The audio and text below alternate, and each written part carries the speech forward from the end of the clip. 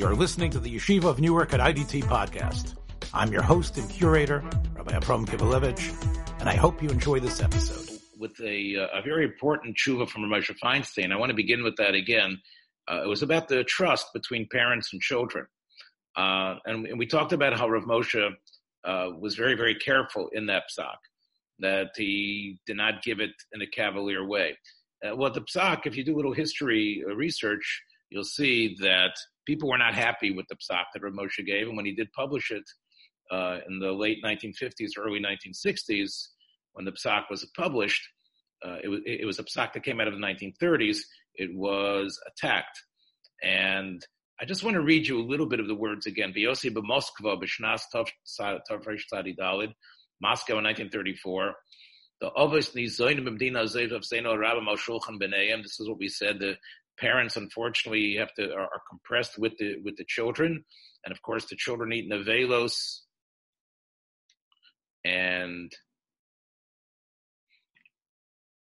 kol dover tomei, and they're kofrim b'Hashem b'Teirosai b'Shavkei Atera b'Ochli Yisura. So you see what they are. You see what these are, real good communists. Imkein ain't in amonam al Yisurim. So you obviously they would never be believed. And this was the problem: what to do for the parents, especially that they've got to eat, they've got to survive, and it's about meat, it's about anything cooked, because generally, and anything that they were going to go. So this was Rav Moshe's heter, and he said again it was b'shas hatchak. Okay, just to remind you about Rav Moshe's heter, because we're going to come back to it in a second.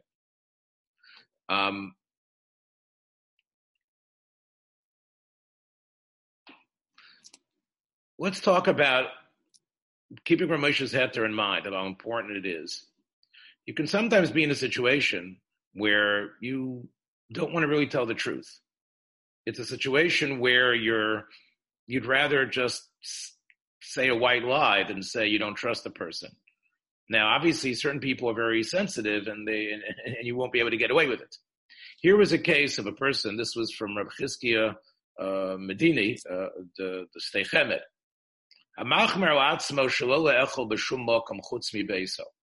Person has a hanoga, and I was, when I was in Houston, this was something I was thinking of doing. In fact, I did do it for a while, where I just don't eat anywhere. Mishum chashash shum iser. And many times the Rav is in that situation, and I guess people in the community understand the Rav can't make exceptions. But this person says he's not going to eat any place. So Lamaisa, he's worried that if people find out he doesn't eat anywhere, so what has he been doing? He's been mezalzel for the Anshe Yir v'Chochmecha. And there's Avas we saw from, as I mentioned yesterday, from Yaakov Mendelsohn. There's an Ava that's built up. A person acts so much fruma or doesn't want to eat by other people. Isn't he generating, and he doesn't really know, isn't he generating a very negative feeling? So he says that it might be different here. He says if a person is machmir and he doesn't stop other people, he doesn't go around saying, I don't want to eat treif. So the Shtei Chemed says, people know that some people just have a hanoga to be frummer than others, to be more careful. He makes sure not to say negative things. So if that's the case, if he doesn't say b'pem mole, that he's worried about a chash of Yisur, he doesn't say that's because I'm worried that you don't keep kosher. He just says, I don't eat out. And even though people say, oh, why doesn't he want to eat out? What else could it be? Right? But he's not saying that. So therefore, since there's the possibility that maybe the reason he's not eating by others is for some other reason, he's not putting straight out because I don't trust your kashrus. I don't trust the kashrus in the city. The people here didn't really go to school. They don't really know the laws. He never says anything like that. This is walking the line again. If that's the way the person is, whether he's the Rav or someone else in the city, so then he says it's not Ava. And the truth is, he could actually, here's the chiddush. If he's worried that people are saying he doesn't trust us, this guy thinks we're not eating kosher, this guy just thinks he's better than us, he thinks that, and etc. He can actually say, he can actually lie. He can say, Shu nimna ena mishum chash iser el mishum siba cheres. He can come up with some other lie.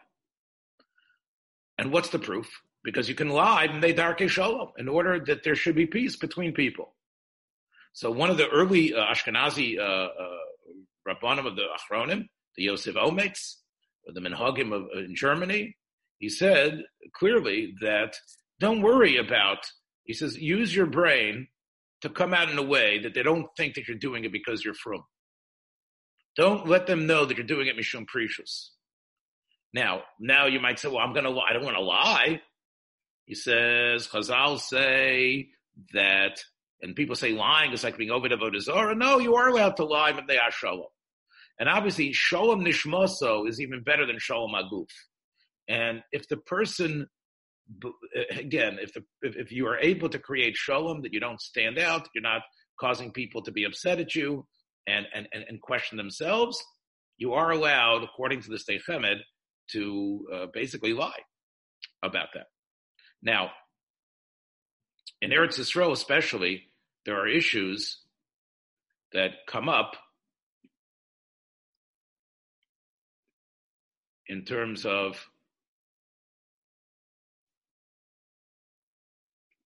other halachas that we've been learning in Yerushalmi, which is Trumas and Maestros.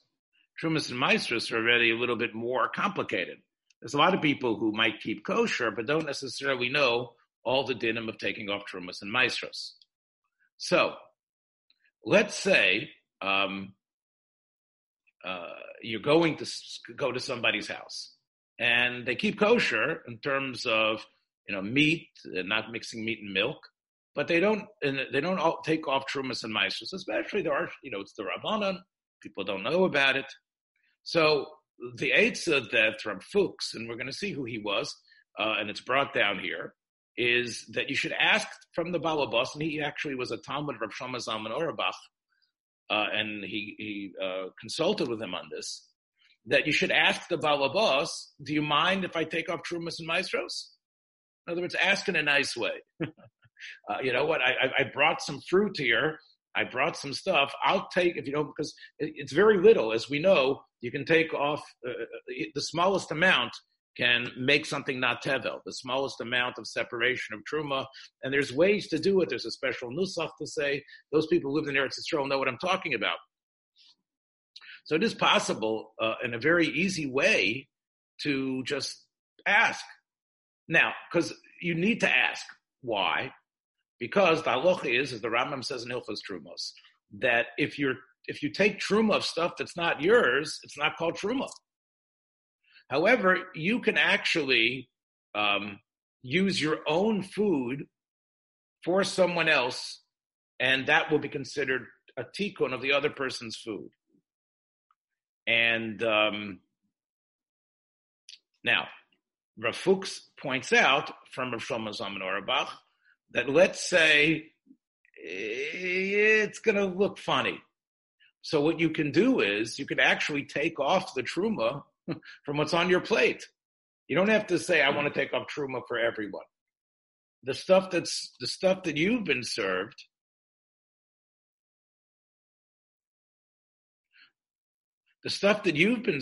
you can actually, you can take off trumas and maestros from what's on your plate. And you don't have to make such a big deal about it, because now that it's yours, and you can, you have yourself some fruit, or even if the fruit is up in your room, you can have in mind to be mafresh about what you have. So that is one of the eitzos that actually comes up, and I said especially in the Eretz Yisrael of today. Now,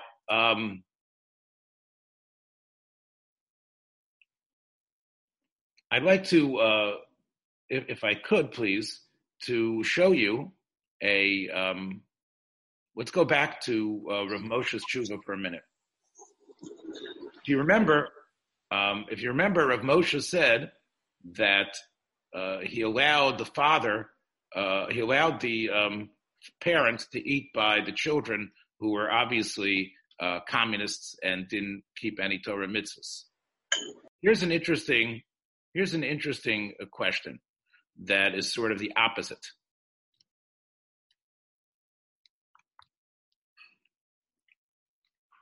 Well, we'll get to the opposite in a minute. Let's talk about this one first. This is from Moshe Sternbach. Moshe Sternbach is probably about, at this point, into his 90s. He is Zakana Rabbanim, a very prolific author. He speaks English quite well because he lived in South Africa for many, many years. And he was the official head of the Eida Charedus, the Bezdin of Eida Charedus, after Dayan Weiss and was Nifter, I believe. So he's been the head of the Badatz. And Rav Moshe Sternbach, he is a descendant of the Vilna Gaon and a very prolific author. One of the Sfarim that he wrote, and it's a very nice sefer if people are interested in learning Tshuvas and they don't want to go through things that are that lengthy, I recommend this sefer. I don't agree with all, again, who am I to agree to disagree? You can argue with some of his maskonos, but here was a question which I thought was interesting and important. There was a Baal Tshuva that was keeping Shabbos, and he wants to keep Tairas HaMishpacha. So he's already kept Shabbos, he's learning about Hilchos Nida, but his wife thinks that he's laughing at him. You want to be frum, you're frum, you're going off the deep end a little bit. But he says, no, I want to keep Shabbos, I want you to go to the mikveh, I want us to keep Tairas HaMishpacha. So she says, I'll tell you what, Tina Meneslo, look, I love you. I see you want to do this.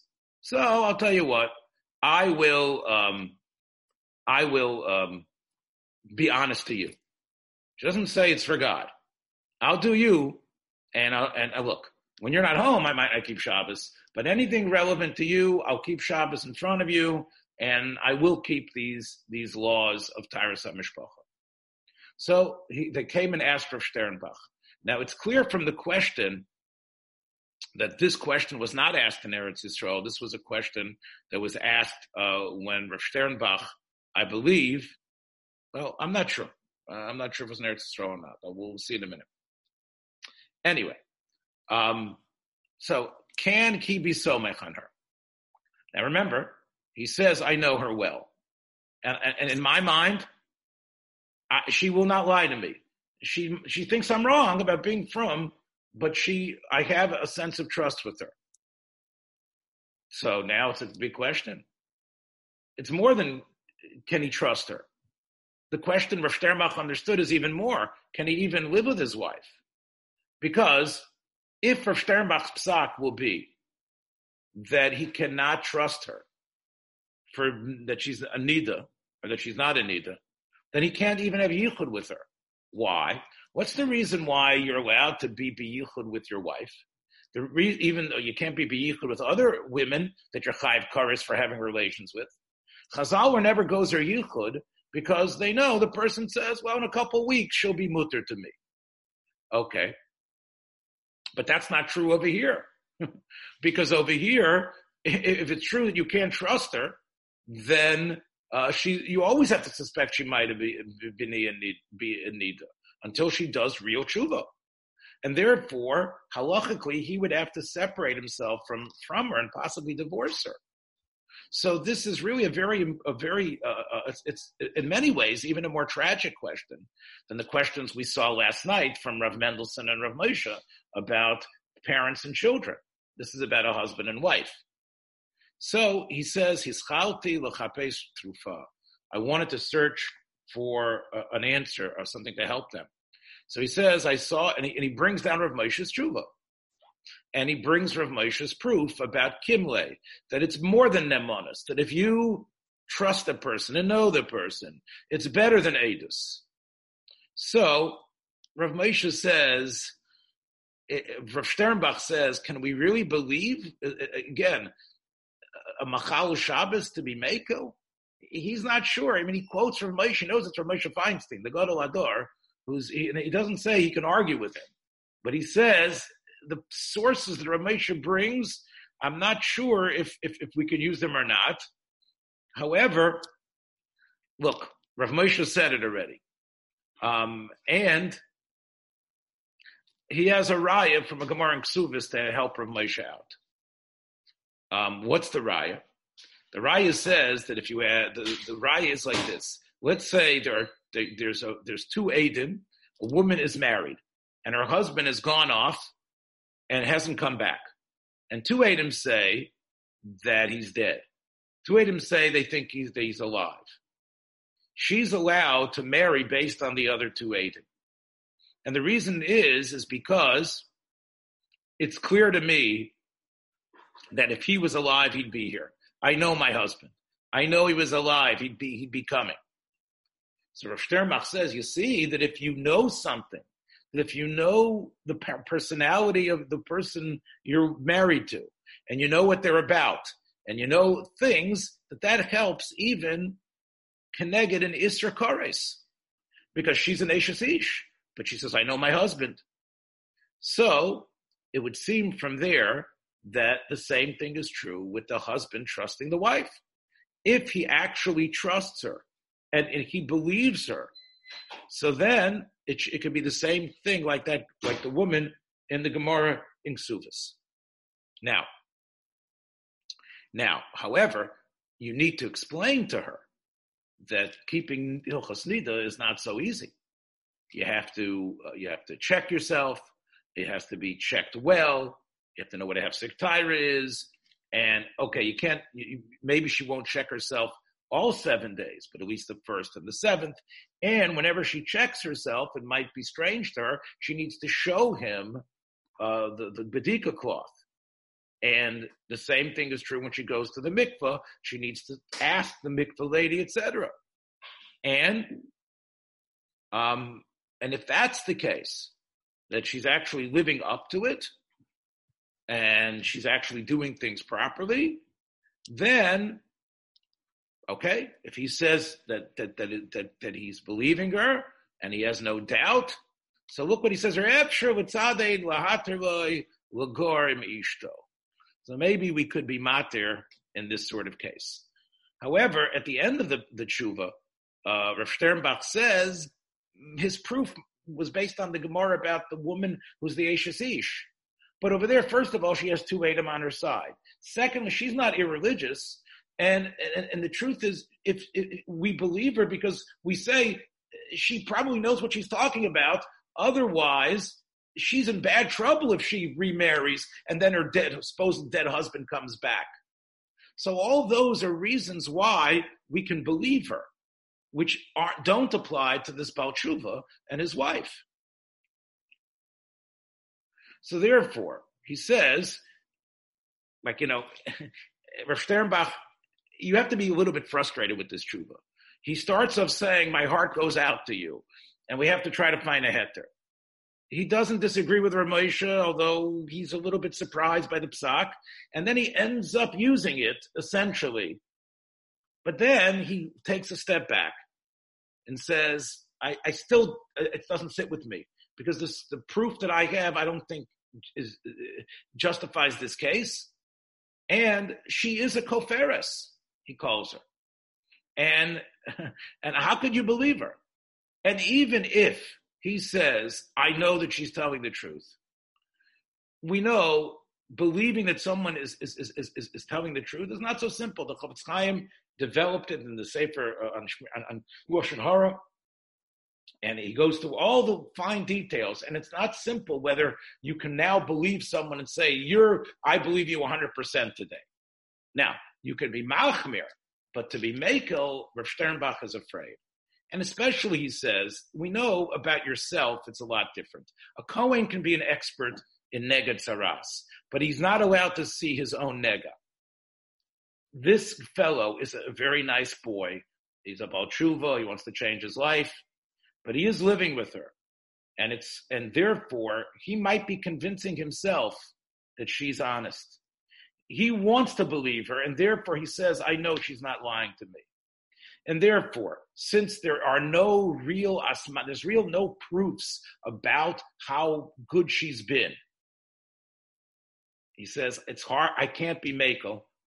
And especially, we're talking about a Baal Tshuva. I don't want him to go off the path, but if he has proofs from, like he tested her and he saw that she was showing him the Bedika cloths and things like that, even there, I don't want to be Mekel. I want to hear from the Gedolei Hayro. I want to hear from other Rabbanim. So again, as you can see, this idea of trusting people can sometimes be put to a test. There's wife and there's eating once in a while by your parents' house. But then there's living together with someone who doesn't necessarily follow halacha. That's already a different type of situation. Thanks for joining us for another episode from the Yeshiva of Newark at IDT Podcast. Be sure to subscribe on your favorite podcast app so you don't miss a single episode.